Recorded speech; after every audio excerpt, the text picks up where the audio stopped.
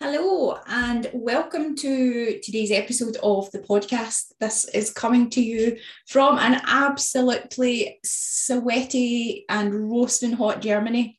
I am sitting in my office just now, absolutely roasting. So I'll try and keep this short and sweet. But this topic I really think is worth covering as it's something that I get asked a lot. Whether that's on, social people reaching out on social media asking for advice, or when I'm dealing with my own clients.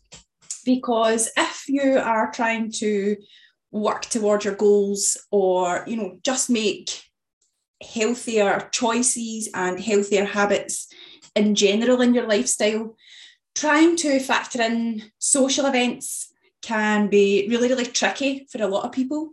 Because, if you are at home, it's easy to plan your meals. It's easy to go to, the shops where you know what you like is and, what you can make for dinners and lunches and whatever.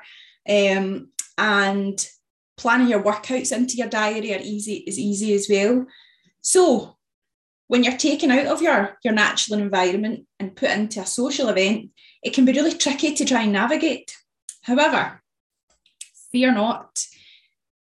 Social events, now whether that's weekends away or going out with your friends or holidays, these are part of life and these are the good bits of life. So we really have to try and think about how we can factor these in as well, because these are as important for, a balanced approach to your physical, your mental health and your well-being.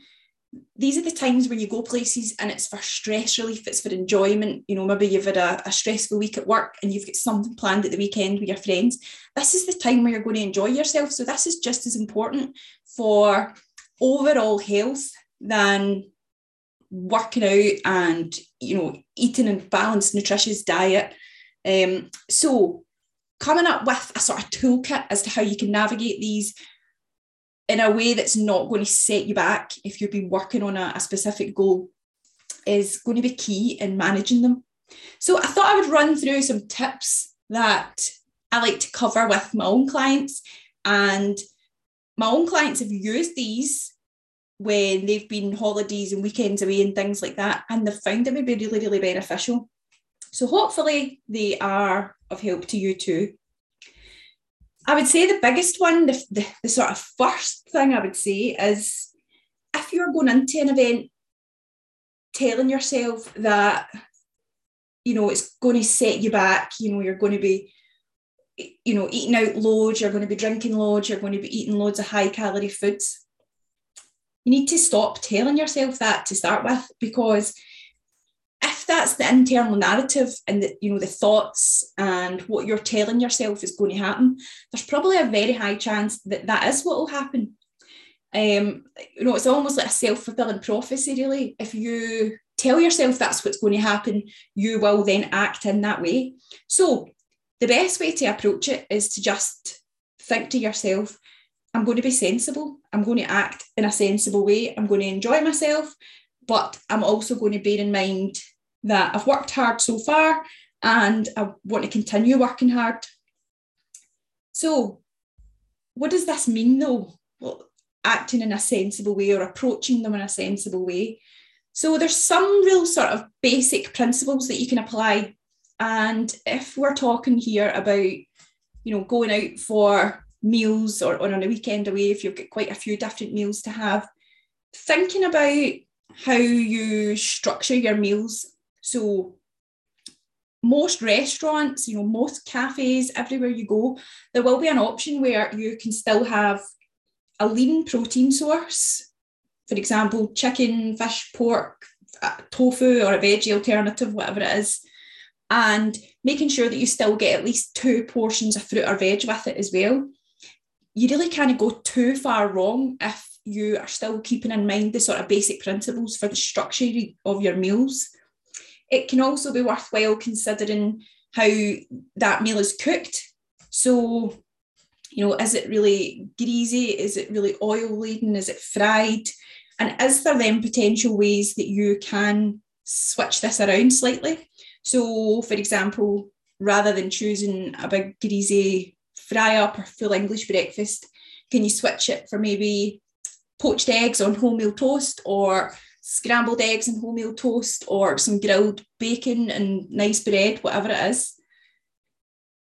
Things as well, like if you're going for, an all-you-can-eat lunch buffet, then is there really any need for you to have, a huge big breakfast before it as well? So could you cut back slightly? Could you go for a lighter breakfast, maybe some, yogurts and fruits, so that you're leaving the space then for the lunch, and you can enjoy the lunch and not really have to think about, I've eaten so much just by the end of lunchtime. There's also ways that you can go out, enjoy the food, order off the menu, but just maybe bearing in mind slightly lower calorie swaps. So, for example, if there is a really high calorie macaroni cheese on the menu and garlic bread on the side, could you possibly swap this for a tomato-based pasta sauce with chicken in it? Or maybe swapping Caesar salad dressings for balsamic dressings. Easy swaps, which will add up and will make a difference overall. Going to restaurants as well. Now, this is something to be enjoyed, and we are so, so lucky that we have the opportunity to do this and to experience food for enjoyment as well. But for some people who potentially have a fat loss goal, it can be worthwhile having a little check of the menu before you go. So when you're sitting in company, it might feel uncomfortable if you're, analysing the menu and thinking, what can I have, and all this sort of stuff. So just have a quick scan of the menu online before you go. You don't have to be continuously thinking about calories, and you shouldn't be. It's really not the point. But is there maybe, lighter calorie options that you might want to consider? It's just about going in with an idea of what they have and what you might want to choose, so that it doesn't become stressful when you're sitting there in company. Another restaurant tip, mindful eating.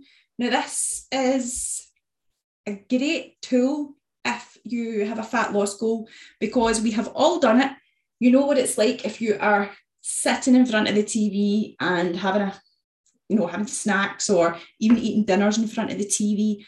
But you'll sit down with a plate of food or whatever it is, and within minutes it's gone, and you don't even really know where it's went. You've just sort of inhaled it. And this potentially, or eating in this way, can potentially lead to overeating, because there's not really enough time for your brain and your stomach to sort of tell each other that you're full, and for you to be signaled to stop eating. So especially in social situations where the atmosphere is there, you can get caught up in, the conversations that are going on and all this sort of stuff.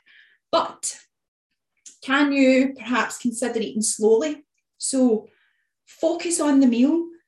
What does it taste like? What's the textures of it? What's the flavours? Discuss the meal with the company that you're in. Say, this tastes like this tastes amazing. All of these things can really help you to slow down, and it also then, gives your brain, or gives you time to receive the fullness cues. Because once again, we've all been in the situation where we go out for a meal and you just eat and eat and eat, and then you're so close to bursting and it's uncomfortable. So slowing down, putting your knife and fork down in between bites, taking a sip of water in between bites, all of these things can be really helpful for helping you to slow down. Also in restaurants, there is very often a lot of hidden calories. So again, these things are good, they taste good, but it's just to have an awareness of it.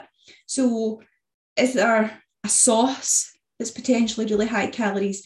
Is there lots of butters or oils on the sides? Fried foods, they're going to hold on to a lot of oil and therefore be pretty calorie dense. So maybe you want to consider choosing a slightly lower a lower calorie alternative for this, and maybe substitute one of the courses for a slightly lower calorie alternative, and then have maybe the main course as a higher calorie one if that's what you want to go for. With this, the waiters, I know in the UK now that they have calories on menus. Again, however you feel about this, it's for some people I believe it's beneficial, for other people I believe it's not. But ask the waiters or the wait staff how things are cooked. You're paying for the meal, so don't be scared to ask them. And don't be scared to ask for things that are not on the menu. So if, for example, there's a salad with a really high calorie dressing, could you ask for a lower calorie dressing? Could you ask for boiled rice instead of fried rice?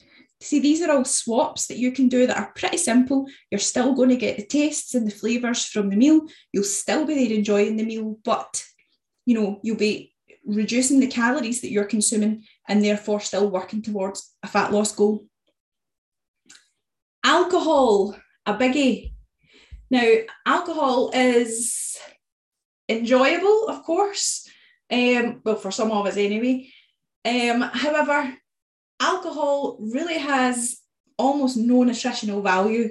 However, drinks are very, very calorie dense. So in a drink, you could be consuming anything between 100 to 400 calories, depending on what it is that you're drinking. And over a course of a night, if you're having 3, 4, 5 drinks, that can massively add up. So it doesn't have to be all about food. The drinks can be a huge factor towards the total calories of the meal or the weekend away or whatever it is. Additionally, we're all aware of the fact that alcohol leads to us making poorer choices, really in more ways than one sometimes. So it can be worthwhile considering how much alcohol that you drink, because what you don't want to happen is if you have, changed or made slightly different choices round about the food you're eating, but then you've drank too much alcohol and then, you end up just throwing it all out the window and the rest of the night's a write-off. A good way to approach alcohol on a night out is to think, can you have one course plus alcohol? Or can you have 2 courses and no alcohol? And really my top tip for alcohol in general would just be practice moderation. So it's the age-old saying of, make every second drink a diet, like a diet drink or a water, something like that. But it will really help you to slow down the alcohol and reduce the amount that you can consume over the night. So it really, like I say, it is an old one, but it's still valid. Another one which people struggle with is learning that saying no is okay.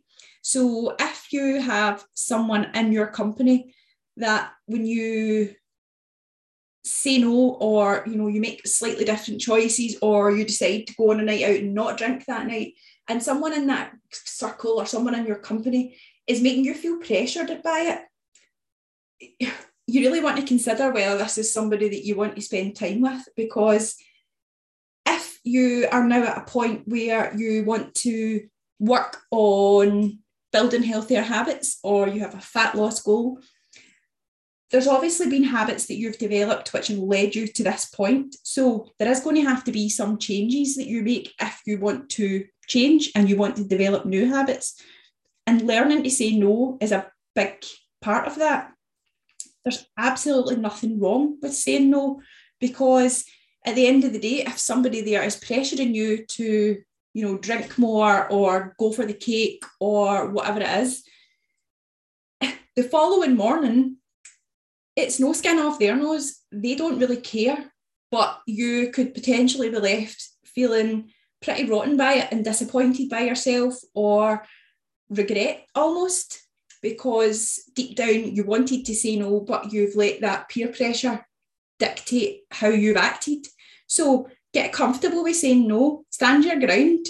establish your boundaries. And if someone is pressuring you and making you feel that you're a party pooper or whatever it is, then get rid of them.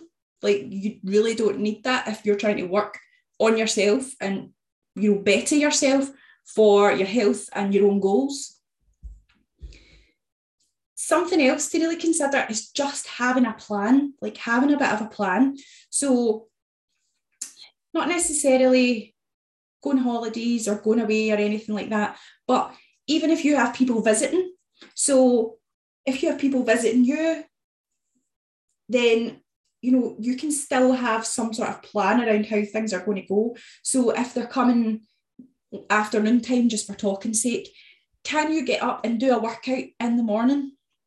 Or if they're going to be there for a couple of days, can you think, right, we'll go out for, you know, breakfast here and dinner here, but the rest of the time I'm going to plan to cook in the house and make something, and the choice is mine on what I'm going to make.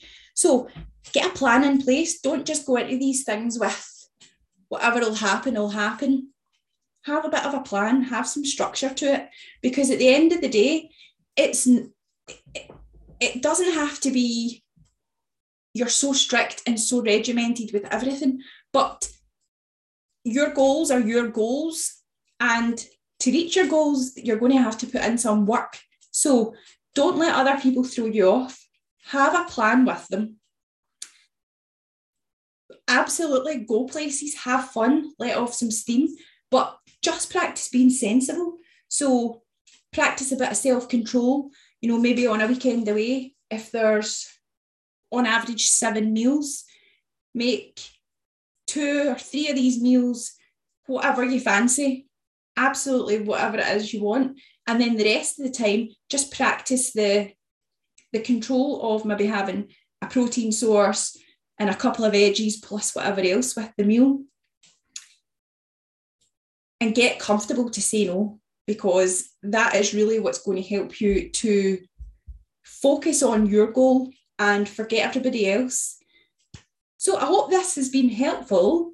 Please let me know if you've enjoyed this episode and if you would like some more tips like this in the future.